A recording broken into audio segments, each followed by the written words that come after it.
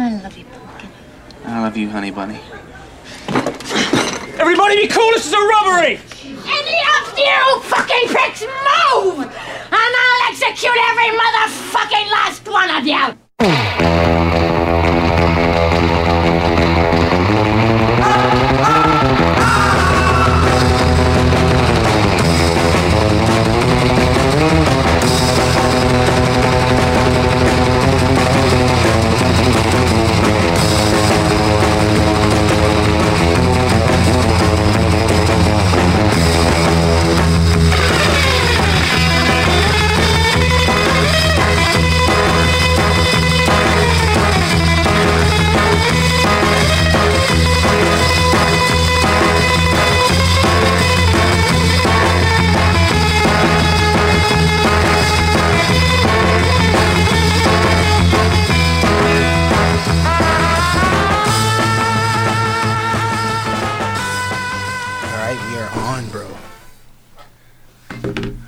Oh, sorry. We are on. We are on like Donkey Kong. I just want to make sure we're actually.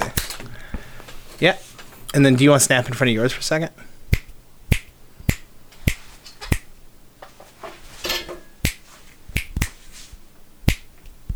Okay, yeah, there you go. Y'all hear them snaps? Y'all Here we are, 2 weeks in a row. Finally. Made it 2 weeks in a goddamn row. This is like my schedule when I was going to school, man. Right? Just missing. I remember at the end, I had some good teachers who were like, knew that I wasn't like skipping school doing bad stuff. Like I wasn't going to school and like going out smoking pot or nothing. No. They knew it was probably like anxiety or something. So I had good teachers who would like joke around like, almost made it a week, Max. Almost made it a week. Because I would never make a full fucking week. Right. So never. If you get like 4 days in a row, boom, my head kicks in and like triggers start going off and I'm like, the night before I already kind of know in my head like, no. I remember you faking sick a lot, and I was like, he's my brother, I won't believe him, but there's no way he's sick this much. I'm like, you'd have to have like full blown AIDS to have the flu this much. At a certain point I didn't even have to fake sick. You'd just be like, I'm not going to school. At a certain point it was just, Would you straight up tell mom I'm not going to school? Because I wasn't there for like the last however many years of your school. No, that was a little bit different at the end because I was a little more independent. She was going to work early. I'm pretty sure I was walking a lot of the time. And you're just like, really? I always got a ride. Yeah, that's a big deal. Like mom would like make me go to school when I was younger, but I got a ride there and back like every day. Oh, when I was little, I'd do the whole rap. I'd do different kinds of raps. Not feeling good, stomach, and I didn't feel good. But you weren't sick, you just had anxiety. Yeah. Gotta keep an eye on it. So we were in the middle of that and the recording just dropped out on us. So right. I'm gonna keep an eye on it more. So last thing you said, you're just speakers are on. Oh yeah, fuck. Last thing I said, I just have bad anxiety and fake sick a lot, I'd just be like, I'd Ferris Bueller, I'd fuck all on me. Yeah. But yeah, during high school, I had to walk home a lot, and I forget why we're getting onto that. Oh, because mom always drove me home. I was gonna say, what was like? You said mom's shift change. It was like, what was the thing where like you had to walk home? Did Jacob Lepke already walk home, and you knew that? Jacob Lepke already walked home, so I tagged with him. Speaking of Jacob, no, he lived up on Loran Drive. Well, but you get to walk to a certain point? Yeah, walk to a certain point and split up. Okay. I think why I was going to do that is because Jacob Lepke is a windmill architect. And what he likes to do is he likes to go on top of a windmill with a squirrel suit, have a girl lay like, 60 feet, 60 yards down, right, on the floor, spread eagle naked. And what he'll do is he'll put his dick through the wingsuit and he'll dive off fucking full force and just come in hot and just boom, one and done penetrator. No way. That's not true. That can't be true. Hell, I'll leave that up to everybody. I'll leave that up to everyone to decide, but I already... There's not, like, you couldn't even get enough like force with a squirrel suit, could you? From like the windmills aren't tall enough, are they? He'd be able to glide. I mean, it would be a fucking fast descent. Do you think anyone's used a squirrel suit like in Dawson off the wind? Because the windmills overlook like a cliff here. Jake Lepke when he bones. It was this big story. Lepke when he bones. Lepke's like, all right, I have a girl spread lay her right down on the dirty ass rocks. That's a story that was already previously in my head. I just had to find a way to end out that boring ass walking home story. How you been? How's your week been, man? Good. I actually finally took notes of because I always remember stuff after our podcast that I was meaning to tell in the podcast. Yep. So I finally took some notes here. Something I meant to tell you, I forgot. A couple things I like from last week that I wanted to tell you. I had this fucking weird moment with Jamie like 2 weeks ago now, where we were in the shower. Mm-hmm. Together, and she had like her Bluetooth speaker on, and we're listening to music from her phone, and we start fucking. Fuck yeah! Yeah, we start going hard. Yeah. Awesome story. Next story. That would be great if that was the end, and that's it. Like, I just wanted people to know I was fucking, and then we fucked, dude. No, so I'm kind of like. I'm behind her, right? I'm fucking her that way. I just kind of got her hands against the shower wall, and the music's playing, and then like this song comes on. I'm like, because I already feel weird fucking in that style. I feel like a gorilla man. You don't like not my favorite, because I'm just too like, aggressive. Yeah, like I'm just like I gotta kind of like hunch, and I can see like my hairy belly and right. stuff. I'm just like I'm like 3 moments away from grunting. When we're naked, we look like monkeys, man. Yeah, dude, we're hairy. We look like looking. Monkeys. So where our guts hang. Yeah. Oh, dude, it's not good. So, but I'm grabbing her by her hip to get leverage and shit, you know? Yeah, full out animal style. Yeah, dude. In-N-Out burger animal style. Fucking, you got the pickles and the slaw on there, baby. So I'm fucking her, and this song comes on, and I guess like, cause I'm her phone. I don't know what song it is, but I guess it's a cover of a Moody Blues song, and I don't know who's covering it, but it's like this Mariah Carey-esque, like super intense, like diva style vocals, you know, where they're like really strong, and it's this ballad. And the chorus is just, I love you, I love you.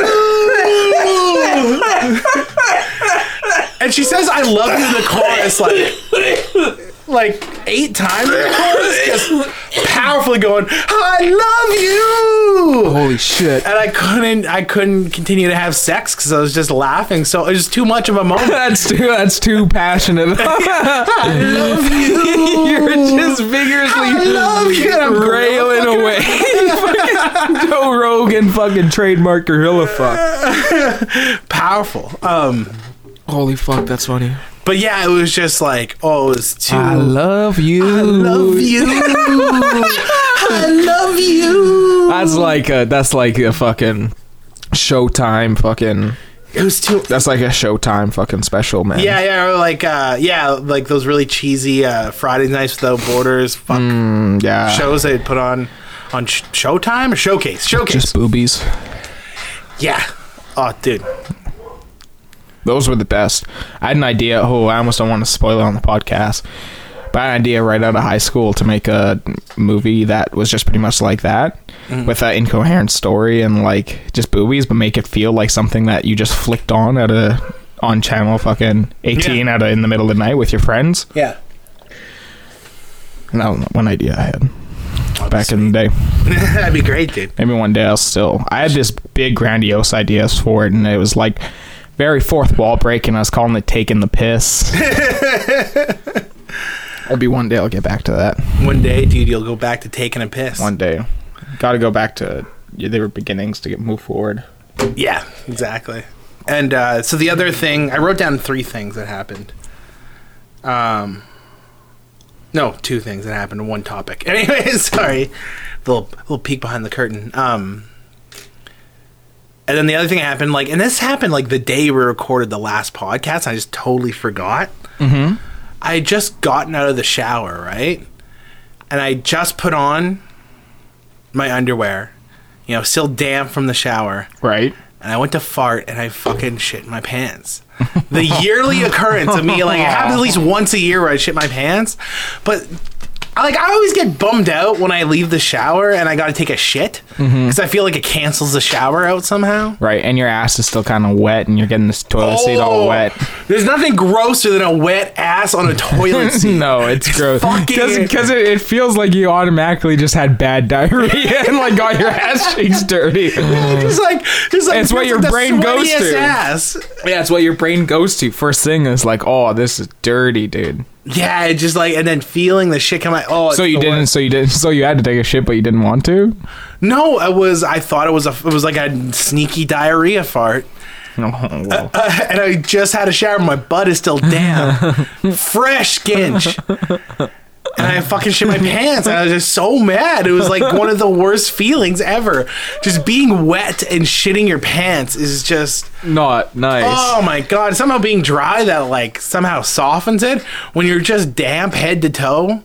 And you shit your fucking pants? It's like raining after you just wash your car. I mean, yeah, it's like, oh, that was useless. That was useless. I just shit my pants. Yeah, I'm not gonna go back. I sweat when I get out of a shower a lot of times. Oh, a lot of times. I'm gonna say like 70% of the times I sweat when I get out of the shower, like hot, like.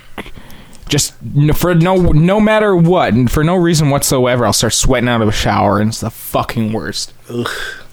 Just completely eradicates everything I just did. Yeah, and you feel like, fuck, what was the point of that? Yeah. Oh, I hate sweating right out of the shower. Just anything dirty right out of the shower. You know? Yes, yeah. So Jamie asked me to... We had to go... There's a kid I'm working with privately, doing guitar lessons, going to his house and doing some guitar lessons. Yep. Because my student clientele at K-Pax kind of went down, so I'm like supplementing some of that income by doing private lessons. And Jamie knows the mom. That's how I got the gig, is through Jamie. So Jamie knows the mom, and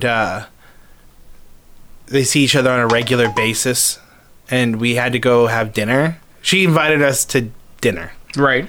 And, it was just like, because I used to, like, there was a part of me, now I'm moving with Jamie, and we're sort of having a life together. There's a part of me that was, like, really scared of being, like, the boring domestic. Now I'm not drinking anymore either. Mm-hmm. I'm not drinking, and I'm not partying, and I'm moving in with my girlfriend, and she has a kid, and I'm like, it's probably I was like worried about being like a boring domestic dude settling down. But after talking to these people, I have I couldn't do it. Mm-hmm. I couldn't sit down with these people. Like, I did. That's not true. I did, but like it was just like. Nothing conversation. My God. Nothing conversation. Like it was my fear. Right. Becoming these people is like my utter fear. Just being completely docile. Just so boring. Right. Like, and the dad came home and he's just like, he's such a man and I'm such a not man. Mm-hmm. You know, he came home from like, I don't know, probably like lifting pipes in the mud or something. He's got his coveralls on and shit. And he's just like, and it's just, like, from the moment he sat down, and we're sitting there, and Jamie's kid and this person's kid are playing, and that's fine. It's cool that they're friends that are playing. But you're like, and that pisses me off. That pisses me off. I'm like sitting here having dinner. These kids are fucking playing. Yeah. There's not time for that. Fucking playing around me. So that's pissing me off. So I'm pissed off at that. Anyway, so he comes home. He comes home, and it's just like such a like there's just so much dead air, and I can't stand it. Mm-hmm. So I'm trying to fill the dead air. I'm like, not comfy dead air. No, it's like, oh no, I'm like such a guy who doesn't like dead air anyways. Like I try to fill it with whatever. Yeah, but it was like, I'm like, because I was like, are these people cool to Jamie? And she's like, well, I don't know, they're nice. I'm like, could I like tell them a story about shitting my pants? She's like, no. I'm like, well, then they're not cool. Right. You know what I mean? Like, that's kind of my threshold, where if I can like openly talk about a time I accidentally like shit my pants, mm-hmm. then like you sort of pass the requirement of me, like you could do without judgment. You pass the requirement of me like wanting to talk to you and hang out. Right. Not that that's a big demand, but you know what I mean? It's just like, I can't stand being like so uptight about everything that's coming out of me, you know? Yeah. So censored. Verbally. Yeah. And so it's already like, and then we're talking about Jamie's kid going to Frank Ross Right. in a little while, and her taking French immersion, and the dad said some like fucking dad joke. Just so, and I'm not a political guy. So this isn't about the politics of it even, but it's just like, he's like, yeah, maybe you could once you learn some French, you can have a word with Trudeau. Oh my god! I wanted to fucking... How old's this guy? I wanted to drown him in the soup, dude. Oh, that's the thing. He's like a man. He's like in his mid-40s or something, or 50s. So it's just like this grizzled, fucking thick. That already he's is like uncomfortable. Sausage eating. This is the kind of guy who like he eats a beef log every day for lunch. I feel like that age gap is already uncomfortable too. Yeah, Because that's like our mom's age. Yeah, He's probably older than him. He's probably older than her mom. probably. So sitting probably. So sitting there with that age gap already is like, whew. And then, Oh, and it was just like. But yeah, what a can joke. Like they weren't man. bad people, but they were worse than bad people. They were boring. No, it doesn't sound like you're coming off on them. It just sounds like you had a awkward fucking dinner. Yeah. Oh, so fucking awkward. And then like. They're regular people by all standards. I work with their kids, so it kind of felt like I was at work to some degree, and it was just like, That's a bummer. Yeah, I don't like that. Speaking of awkward dinners and fucking shit, you watched The Gift. I told you to watch The Gift. Yes, I like The Gift. Did I tell you that on the podcast? We were talking about it on the podcast. Yeah, we talked about it. I don't know. It might have been during the section where it got deleted or whatever. Who knows? I'm pretty sure it was, though. Yeah. So you like The Gift? The Gift was great. Jason Bateman plays such a good, like, bully asshole. Should we go? Let's go through it beat for beat. Yeah, Catch people up on it. So the movie opens up and like he has a new job in California. He's moving back to his hometown. He's got a new wife, right? They're just buying this house, kind of setting up first thing. Yeah, he just got a new job. Yeah. He's setting up. Everything's real nice. Everything's new and feels new and fresh. And then what is he doing? They're shopping for something for the baby.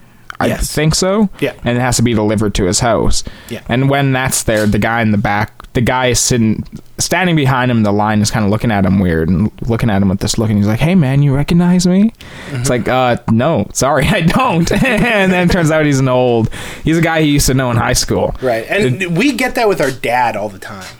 Oh, yeah. Oh, like, because our dad knows everybody. Oh, like we've seen that interaction go down so many times. Oh, or to us, where it's like, hey, it's so and so, friends with your dad. I'm like, oh yeah, and I gotta pretend like I know them. Hey, how's it going? Sometimes those assholes will call you out, like, you don't remember me, do you? And I just want to be like, dude, what are we doing? Why do you even talk to me if this is where this is gonna go? You know what I mean? I'm not gonna feel bad. Yeah, exactly. You feel socially fucking confined. Yeah. And so he's being a nice guy, Jason Bateman. He's being polite enough. Yeah. And then the guy finds out their address, and then what does he drop off for them first? He comes to their house and like leaves them a note and a present. Yeah. And they're like, "That's nice," blah blah blah blah. Yeah, at least on a bottle of wine. Yeah, and they're like, "Oh, we'll have to call him, thank him." No, it was like he delivers a bottle of wine to their house, and like, how does he know our address? Right. They're kind of creeped out by that. But then the next day, they're like, "Oh, that's weird. We'll have to call him," and blah blah blah. Yeah. We'll have to call him, thank him anyways, right? Yeah. And then the wife's home alone the next day. This is a scary scene. The wife's home alone the next day. Just a quick aside, the wall right by their entrance door is all glass. I feel like their whole house is like just glass around it. Yeah, it's so much just like glass walls. Yeah. And I'm like, I would never want to live in a house like that. Oh, like, it's terrifying looking. The amount of times like I don't know who's at the door and I'm afraid to like look or go get the door. The idea of not being able to hide behind a wall. This movie gave me very Lost Highway vibes. Yeah. From Lynch. Yeah. Especially at the end. Definitely is, yeah, for sure. Anyway, she's walking around doing her thing, like cooking something or whatever, making tea at home. She walks into her living room and the guy's just kind of like standing on the front porch, like awkward that he's kind of caught, right? Yeah. He's like, "Hey, I was just coming to check by, give you guys a list of some of the services around here." Oh, yeah, that's right. Yeah. Right. And then he invites them to dinner. And then it starts getting too much where Jason Bateman is like, we can't have this Because he guy in kept our coming life. by like day after day. Every single day he'd come by and give them something, and then he kind of like invited himself for dinner one day. Yeah, and like, Yeah. and you can tell he's slightly off. Like he's definitely socially awkward. He's slightly weird. He says weird things, but he's kind enough. He's not like a serial killer or nothing, as far as you know. Yeah. And then what happens? Oh yeah, he just comes in day after day, and the pop-ins and everything. Yeah. And as a person who hates that kind of shit, Ooh, I sympathize so much with Jason Bateman. There's a really great, another quick aside, there's a great like John Lennon Paul McCartney story about like it must have been the mid to late 70s after the Beatles broke up. Paul McCartney like popped in on John Lennon in New York, and he didn't let him in because he just hates pop-ins. So he just kept the door locked. Yeah, that's great. Yeah, he's even like, I think he was enough of a dick to even be like, let him know that he was there, but he's not coming out. He's not letting him in. That's fantastic. Yeah, I'm with John, man. Fuck that shit. Yeah, fuck the pop-in. And so Jason's like, okay, we gotta end this. Yeah, we gotta end this. And so they go to dinner at his place. And then he's finally like, he starts giving him shit. And you can kind of see Jason Bateman's kind of being a little too much of a prick. He's kind of being a little too harsh. Spiky, yeah. He's a little condescending. To his wife, even. He's like, can you leave? Like, can you let us have a moment? Kind of thing. Yeah. He's acting just a lot like Jason Bateman. Yeah. It's weird to see. In a weird, rude way. Not in a funny way, you know? No. Like Arrested Development if it wasn't a comedy. You know, he's just like this weird curtness to him. Yeah. And then, so he tells him, he's like, yeah, whatever, that's fine. And he doesn't let him out of the yard right away. He's like holding the lock to the gate, and finally lets him out. And then they realize the next day or whenever that it wasn't the guy's house at all. The guy broke in and was just using it as a prop house, which is like, that's like the creepiest part. That's when the movie sets off into like it turns into thriller. Yeah, that's when the movie sets off at that point where it's like they don't know where the guy is, but he's after them. He keeps kind of taunting them at that point. And I dug it. Gave me Lost Highway vibes, man. Yeah. It freaked me out in the right way, but it's not like a horror movie. Like anyone can watch it. No, it's true. There was a couple jump-ish scares, but not really. And that's why because I can't watch horror movies. I can't watch like ghost horror movies. I feel like things that are actually don't exist scare me the most. Like it's Conjuring, shit like that. Yeah, little dummies that talk, stuff like that. But this one was good. It was like more of like it's not like a classic cat and mouse thriller. It's more of like you find out more about Jason Bateman's character, and you're like, oh. And at first I thought like there's this at the end you kind of find out something happened between Bateman and this guy in the past in high school. And at first I thought it was like that Bateman like raped him. I was like, Bateman raped him for sure. Holy shit. Bateman fucked this dude. But it's really, and the ending's really good. Let me ask you something. At the end. Even at the end, though, did you sympathize with the weird guy? No, I kind of. Well, yeah, sort of. But you kind of do. So fucked up that it's really hard. You kind of do, but you're also kind of with Bateman and his wife. Yeah, like that's and the thing. Wife gets a rough cut. There's the only good guy in this scenario is the wife. Yeah, and the wife has the most probably like outcome out of everything. Yeah, like the wife gets it the hardest. I meant to say, the wife probably gets the most. Actual damage done to her. Yeah. You gotta go watch. I'm gonna fuck up the pronunciation of this. Is Cacatachrome? It's a Netflix movie. Kodachrome. That's it. Did you see it already? I haven't seen it, no. It's good. I know what it's about, but yeah. Yeah, good. What's the name? The music in it's not great because it's like it's kind of a music-centric movie. Like, what's his name? Guy who fucks Olivia Wilde. Sudeikis? Jason Sudeikis is in it. He plays like an A&R guy at a record company. So music's a big part of it, but the music kind of sucks. It's not a lot of good music in there. But and Ed Harris plays his dad. It's awesome. Yeah. Plays like a nice grouchy old prick. I still haven't seen Baby Driver. That's nuts. You haven't seen Baby Driver? I still haven't seen Baby Driver. You gotta watch. Is it on Netflix now? No, I don't think so. Oh, you gotta watch Baby Driver. I do. It's really good. I've watched so much schlock and shit. Do you think fuck. I feel like my brain is dying when I can't remember obvious directors. Edgar Wright. Right? I think Edgar Wright was just so because the news about Kevin Spacey broke out like pretty much right after Baby Driver came out. I think he was pissed because it's like, yeah, probably it's gonna hurt affected his it. movie. Yeah, you know, like it's like, I mean, what are you gonna do? Like Quentin worked with Wine, like and that's the thing, man. Like it seems like everyone in Hollywood's like horrible to some degree, almost. You know? Yeah. They're talking about that on Cumtown, where it was like at the awards show, they're talking about women's rights, and they were like, you know, like this is going on everywhere, all over the place, and then At the Oscars? Yeah, at the Oscars, and Nick Mullen's like, no, it's just your fucked up industry where people are getting raped and harassed. Yeah, to that level? Yeah. Yeah. He can't, he's like, the guy at Walmart can't get away with just inviting people into like the back room and he's just wearing a robe. It's kind of just Hollywood. Yeah. Where the level of depravity. And it's because it's sort of like the anti-job. Like it's a job, but I think a lot of people don't consider it like work. A lot of it comes from dreaming. A lot of people, a lot of young girls, I imagine, have the same mindset as a young boy can impose himself in a young girl, but a young boy who wants to make it into Hollywood, dude. And you'll cut deals with the fucking devil. Yeah. And years later, you might feel bad about sucking the devil's dick, but in that moment, I can get on CSI if I suck the devil off for 30 seconds. And you're so desperate, and you're so used to hearing the word no from casting agents and it's stuff. like it's that easy. All you got to do, this one thing, this one little thing, boom.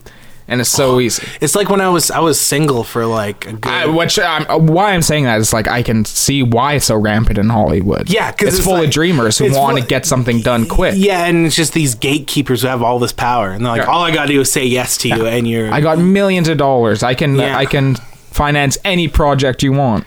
Yeah, and it's like you're so desperate to make, because it's like, what are you gonna do if you fail? It's like that almost seems worse than anything. And it's like if you say no and you try to put stuff out, maybe he's big and he'll block that from getting out. You know, maybe he'll stop your other projects. What's her name's suing Weinstein because she said he hurt her career after she didn't want to fuck him. I can't remember her name now. One of the millions. I think she was in Double Jeopardy. I think she was the star of Double Jeopardy. Alex Trebek. His wife. Weinstein ruined his career. He wanted a mustache ride so bad. That's why he's shaving now. Mustache, dude. Yeah. Just looking in the mirror, haunting. He can't live a lie anymore. He shaved his stash off. He's crying shirtless in the mirror, shaving his mustache. What were you about to get on?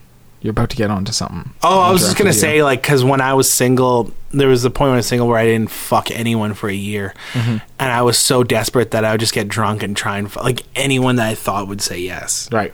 Anyone. Yeah. You know? AKA very unattractive people. Yeah. It's like at the moment when you, like, it sounds so douchey to say, but you'd fuck this person like, oh, I don't even like, not even just physically, but mentally, like, I don't like talking to this person. This is the kind of person where I'm like, oh, what am I doing? Yeah. Like, I can't, after you come and you realize you gotta spend the night in this bed with this person. Realization. Like, you gotta talk to them now? Oh, dude. And it sounds like such a misogynist, shitty thing to say, but I don't know what to say. I'm sure girls get that too. It's like, I don't know, man. Because I don't know if like, when you, like, haven't fucked in a long time, needing to fuck is almost like hunger. Like, it's almost like you haven't eaten in a year. You know what I mean? I think there's some girls who get to that point. Yeah. I like physically attracted and everything. I just think they're in such, like, maybe socially awkward or something situations. I feel like with women, it's so much more of like a... I think girls have woken up with guys that they didn't want to before. They can calculate it a lot more because there's more opportunity. Yeah. Like, I know women who fucked dudes who they do not like at all, but it was over, like, the guy they like is...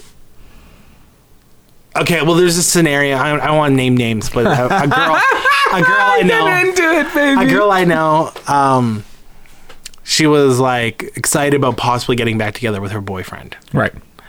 And, but he was kind of, like, dragging her along because he still had a girlfriend. So he's kind of like, oh, maybe we'll get back together. I want to break up with my girlfriend, but who knows? Like, Guy's holding the magic ticket. Guy's got the fucking Infinity Gauntlet. Yeah. And he did this move, which is like classic manipulation. It's like such a classic, like, negging kind of technique.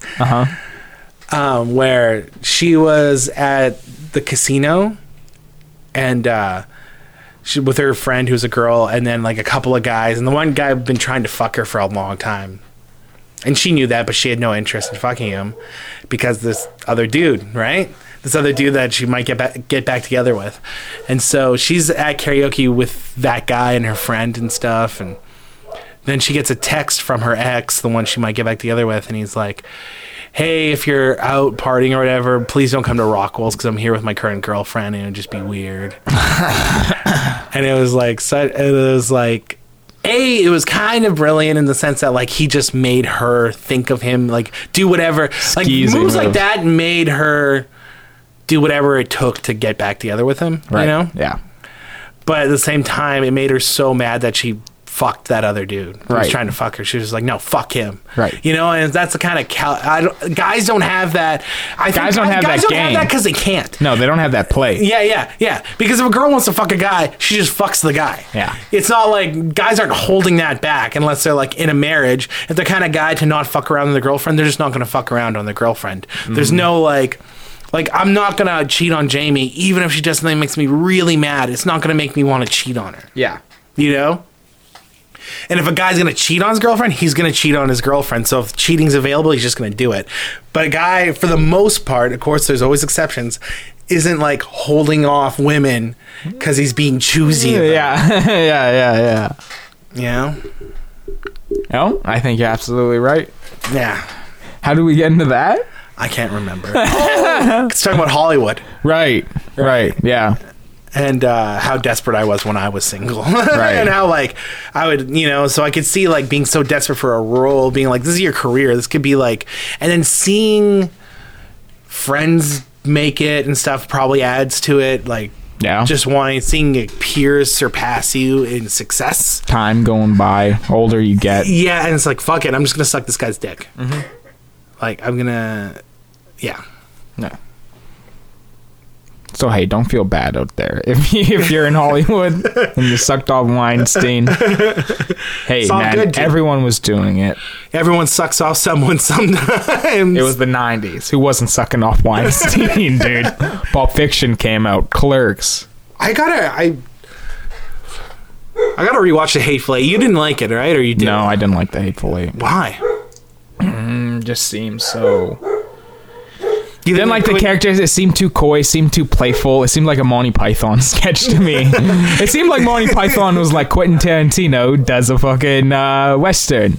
Right. It does feel like, I mean, here's the thing. That being said, it was like a cool fucking movie. There was cool elements for sure, but it does feel like, especially how good, like I watched Pulp Fiction the other day and it's so good. Still, an original. It's probably one of the best movies ever made. That and Goodfellas are like the two, for my money, like maybe my two favorites. As far as just like, there are movies that are cooler and have better, but like those I can watch, those have like the artistic integrity of something amazing, but the rewatchable value on those movies is so high. I feel like Pulp Fiction is rewatchable as an action blockbuster. Yeah, I feel like Pulp Fiction has everything like cool you want in it, all wrapped into one tiny little package. Yeah, like just a cool American movie. You got drugs, you got guns, you got violence, you got sex. What's your least favorite storyline in Pulp Fiction? Okay, there's John.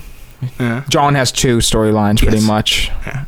Bruce, I like Bruce's storyline, but honestly, Bruce gets the slowest for me. Yeah, is there another one I'm missing? I got it. No, it's just the three. It's like Sam Jackson, John Travolta, then it's John Travolta and Uma Thurman and Bruce Willis is the storyline. Right, and then sort of the bank robbery. Yeah, but yeah, Bruce probably. Even though I like the idea of it. That's the thing. It's a cool idea. This boxer who doesn't take the fall, right? And he's on the run. On himself, and he takes the money. He goes on the run.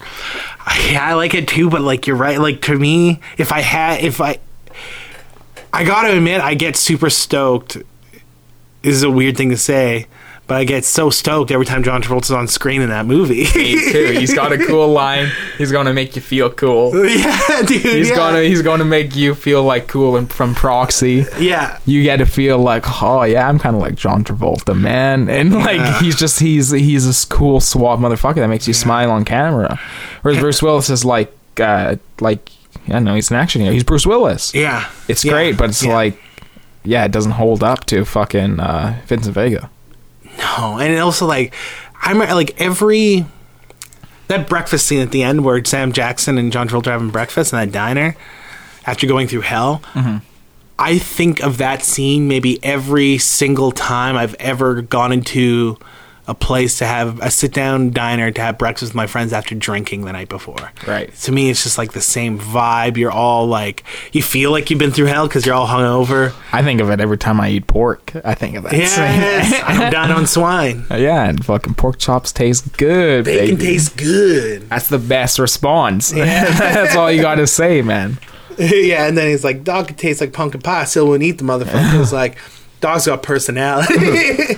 My least favorite segment, though, like separated segment, is probably the Jimmy situation or whatever it's called, where they have to go to Quentin's house. Really?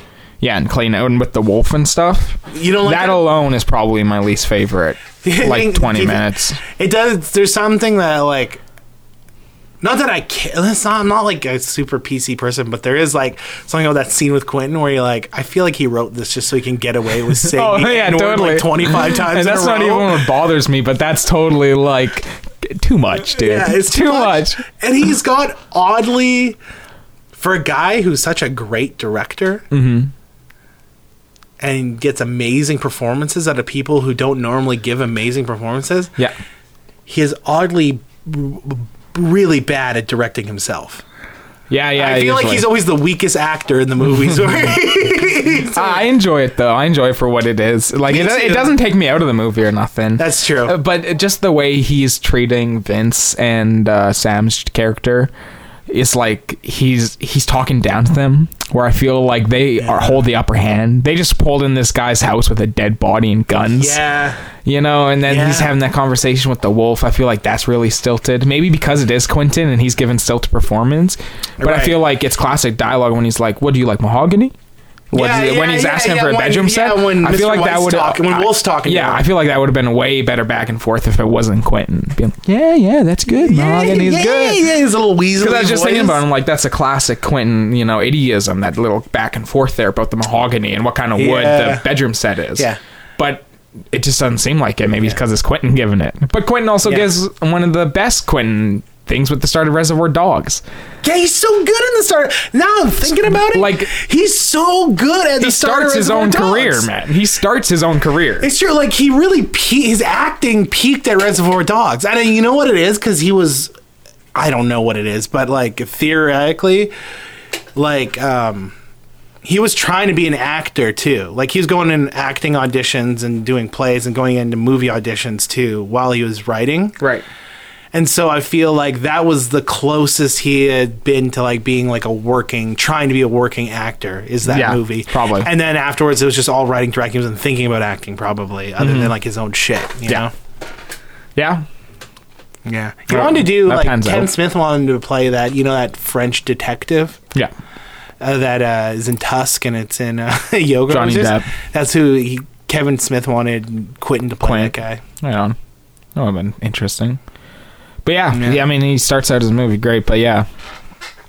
Oh, anyways, Bruce's section is probably my least favorite. Yeah, probably. I love Bruce. Who doesn't? Love Bruce, baby. Yeah. What's your favorite Quentin movie? Pulp Fiction of all time? Oh, man, it's weird because Reservoir Dogs still has a really big place in my heart. And there's something cool about... Something really cool, because we're talking, not to go back on, but, there's something cool about Hateful Eight just taking place in a room. Right. I like that aspect of it, how it almost all takes place in one room. Mm-hmm. It could be a play, very easily be a play. Yeah, pretty sure I wrote it to be able to be one. Yeah. Yeah. But definitely not the Hateful Eight. Yeah, it's between Reservoir Dogs or Pulp Fiction. Something when I see. Oh, there's something about Glorious Bastards too that I do love. I was gonna say. I feel like it was right before he totally bought into his own bullshit. You know what I mean? Yeah. We were talking about Death Proof, and that might be up there for me. Top 3. Death Proof's good. Jackie Brown's good, but something. I've never seen Jackie Brown ever. It's good. It's like a slow 70s cop movie. Really? It's definitely not like action oriented or nothing. It's like, It was adapted from something, wasn't it? No, I think it's like because she's Foxy Brown. Oh, okay. Pam Grier. And so I think he's just kind of playing off the idea of her persona, right? In pop culture. Yeah. But every time I see Kill Bill, I know I'm starting a hell of a journey. Kill Bill Volume 1. Pretty dope. When you start Kill Bill Volume 1 and you're like, it starts off and he shoots or whatever, you're like, oh, there's so much that happens. There's so much scenes I get to see. And I have a great time every time I see it. Yeah, for sure. I have a great time. I have a great time going into 1, into 2. I think I like Volume 2 more. Yeah. It has a lot more like Western kind of pondering scenes to it. Yeah, it's really good. Kill Bill is really, really well done. He's talking about like maybe doing a Kill Bill 3 like as his last film. I'd see it. Yeah. And he can almost do it now because it's like his idea would be 10 years later or whatever, and it's almost 10 years later. Kiddo's Kid. Yeah. Not Kiddo's Kid, Vivica Fox's kid. Yeah.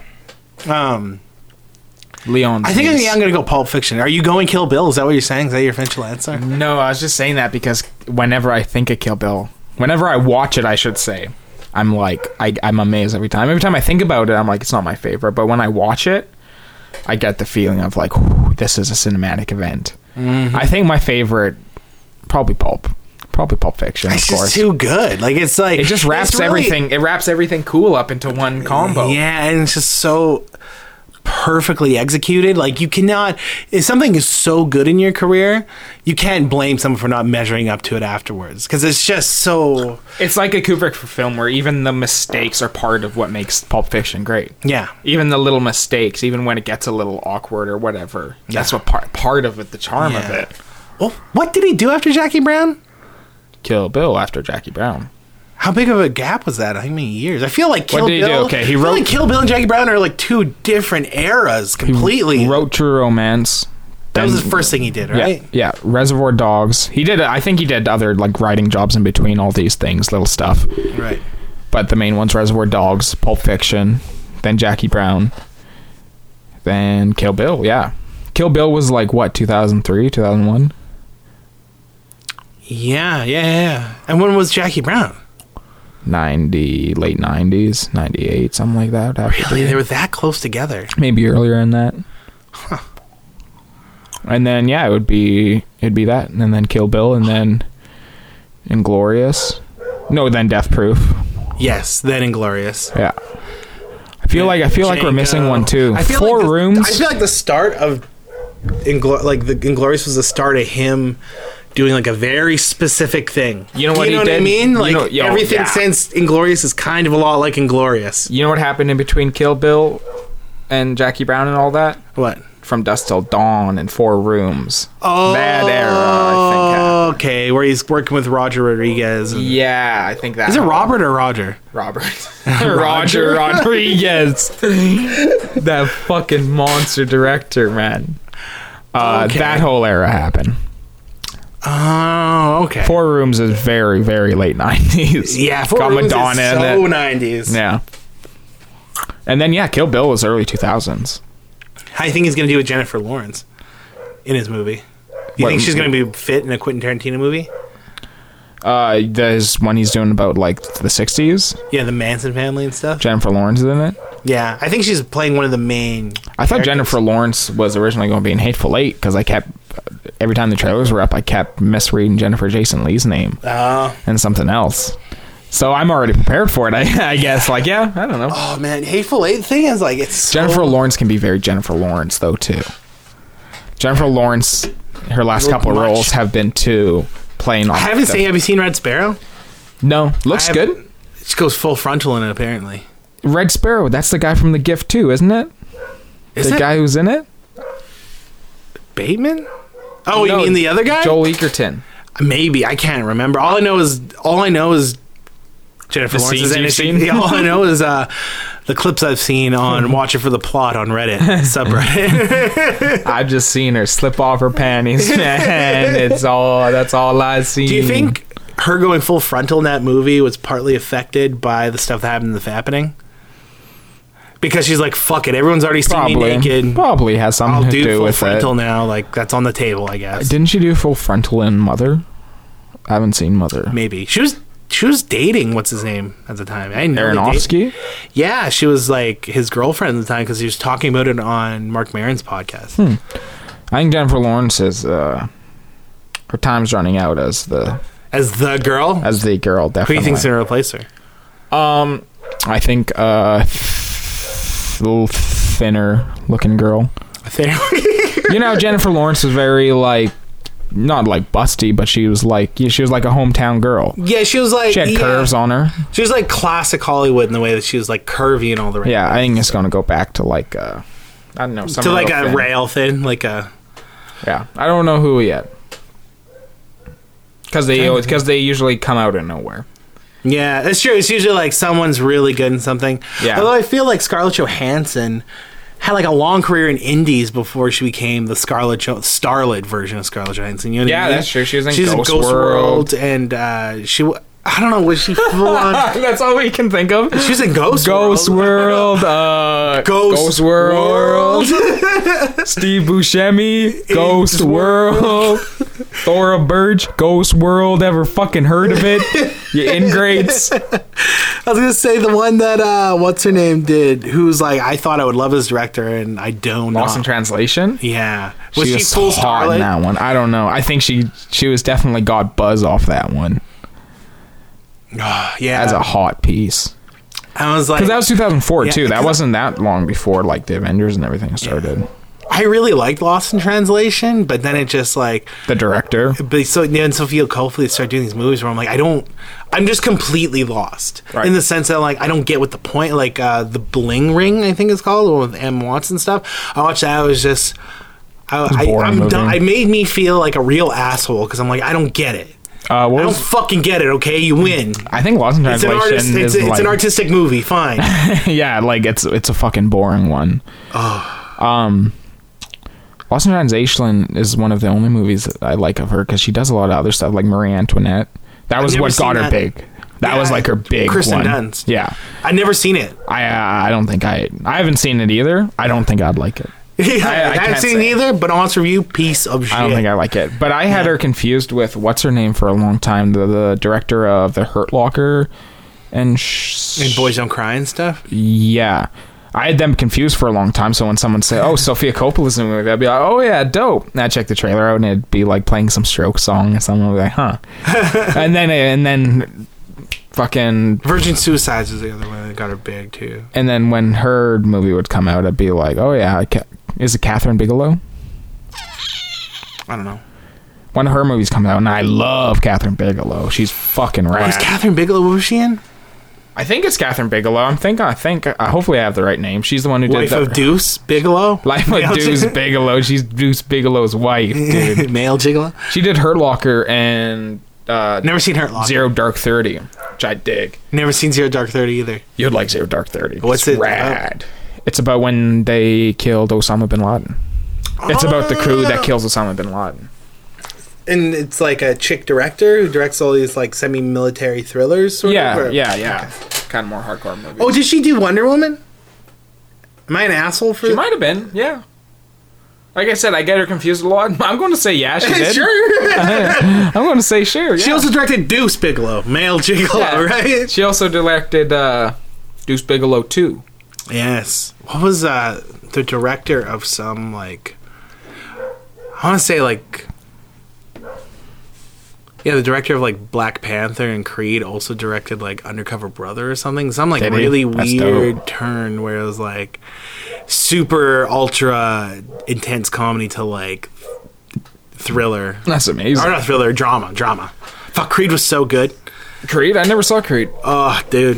It's like I have a soft spot in my heart for boxing films. Is like it's almost like because I'm not a sports movie guy. Mm-hmm. Even like the only hockey movie I even like is Goon, and that's kind of a boxing movie. What You know about what I mean? football, like Friday Night Lights? Or No, it's not. You know what it is? It's just like, to me, the boxing movie is the perfect move. Box is a perfect like sport for a movie structure, right? Because it's like got a natural climax at the end. Yeah, the thing they've been working towards this whole time happens at the end. It's not like a hockey movie. There's like, I think the characters we like more too. I think there's something ingrained in us that like sees a sports team, yeah, and is like not going to get along with the characters. yeah, I think it's in like, a way, the whole team got to follow like a cast of characters. Boxer's real personal. One man, and then it's like also with like a hockey movie or a football movie. There's a part of me where it's like the end game's going on, the big climax, and I'm like, okay, who's winning? You know what I mean? Because I'm like, as we're boxing, it's obvious because there's people fighting. Yeah. You know. Yeah, I don't know. Creed was great. Yeah, I'd like to see Creed sometime. It's pretty good. I heard good shit. I like The Fighter too. The Fighter is like one of my all-time favorites. Oh, you mean the movie The Fighter? Yeah. Yeah. Oh, The Fighter's fucking fantastic. I love The Fighter. Christian Bale. What's Christian Bale been doing, man? Has he been doing anything? I don't know, man. Last thing I remember was like married his mom this whole time. Pushing his mom downstairs, being a fucking tyrant, dude. Not paying any rent. Sitting on her couch. Punching his mom in the fucking cunt, dude. Oi, mom. Fuck you. Turns out, what's that movie where he was a total thug? Hard Times. Harsh Times. Harsh Times. He's just like, that was actually just him. That wasn't even care. The real Christian Bale is the guy from Harsh Times. That'd be great. Oh, if you haven't seen Harsh Times, you should watch it. It's a Christian Bale movie where he plays like a gangstered out Freddie Rodriguez. Yeah, and they're running around East LA just causing mischief. It's good. Trying to get money. Yeah, trying to get money. Trying to get a job, trying to get some money going. Last thing I saw him in was American Hustle.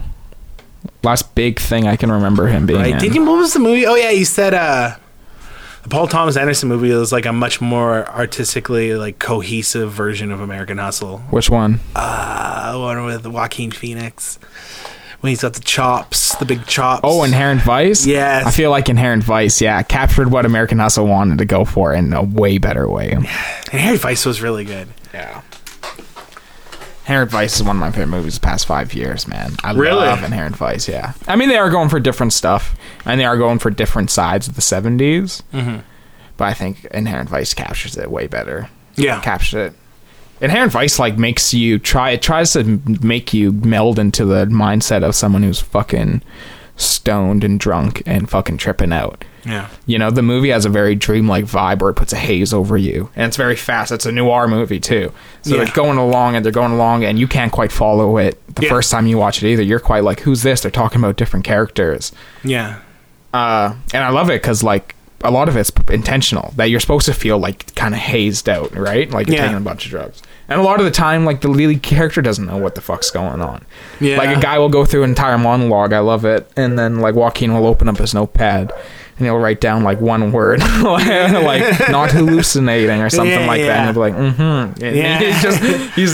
And he keeps humming along to everybody, just going, mm-hmm. It's almost like a spiritual sequel to Big Lebowski in a weird way. Yeah, it feels very Lebowski. Yeah, where he's like doing this, trying to pull off this investigation, and he's no idea what he's doing. Just like this deadbeat kind of guy. Yeah. Oh, it's great. It's great. Yeah, absolutely. I what was I going to say? I'm not interested in his latest film, The Phantom Thread. I don't think I'd get much out of it. The dressmaking movie or whatever? Yeah, the Versace or whoever. I don't think I'd get much out of it. I don't know. So I'm going to watch it. Movie Bob's like this reviewer who, like, opinion I kind of trust. I dug The Master. He liked it a lot. Fucking Master's another one where I'm just like, I can feel like my artistic integrity withering away because it's like hard for me to get through movies like The Master now. Yeah. Oh, I dug The Master. It's just like I fucking watched Gone Girl last night, and there's a part where I'm like, okay, get to the fucking ending because it's a good movie. I like Gone Girl a lot. Fincher's not even that director. He's not the director who's like just taking you through a super like everything. Maybe you're just seeing it for the first time through without like. We were there in the theater when we first saw it. We were hyped up on it. Maybe you actually just saw it with clear conviction. And it was taking too long? It was slow pace? Jesus Christ. Like, I swear, like, when she gets... Okay, Gone Girl. This woman stages her own murder to frame her husband, and then finds out the world's not what she thought it was, so she comes back to them, staging a kidnapping, come back to him. And you've been through so much of the movie already. You think by the time she comes back, it's like 10 minutes left, and that's it. Right? Yeah, there's quite a bit after. But there's like so much movie after she comes back. I didn't even get to the part where he slams her head in the wall, which is like the best part of the whole movie. Wait, you finished? You left without that? Yeah, because Jamie fell asleep, and I was just like, get to it. Get to Emily Wachowski now. Yeah, show me damn titties. I turn it off and just turn on the Blurred Lines music video. Jamie wakes up for a split second. She's, what's this? Oh, it's Gone Girl. I know you want it. One thing that ass can do. T.I. starts rapping immediately. Takes a weird turn. I feel like that, what's his name? The Blurred Lines guy. That one-hit guy. Robin Thicke. Do you feel like that guy in the middle of the Blurred Lines phenomenon was like, I hit gold? Because usually guys his age do not have a sudden like global pop hit. No, I mean, his dad's already famous, right? Maybe in folk and rock music it can happen, but a pop artist? Yeah, he was already like 40. His dad's famous, right? Is Alan Thicke. He's a famous Canadian TV personality actor. Yeah. Okay. But yeah, I'm sure he was, and then immediately went all lawsuits and everything that song has gone through. I'm sure. And he's then like he left his it. wife, or his wife left him for cheating on her, because he's like a probably in his mid-30s dude who just all of a sudden Blurred Lines, baby. Yeah, all of a sudden he's getting all this puss thrown at him. He doesn't know what to do.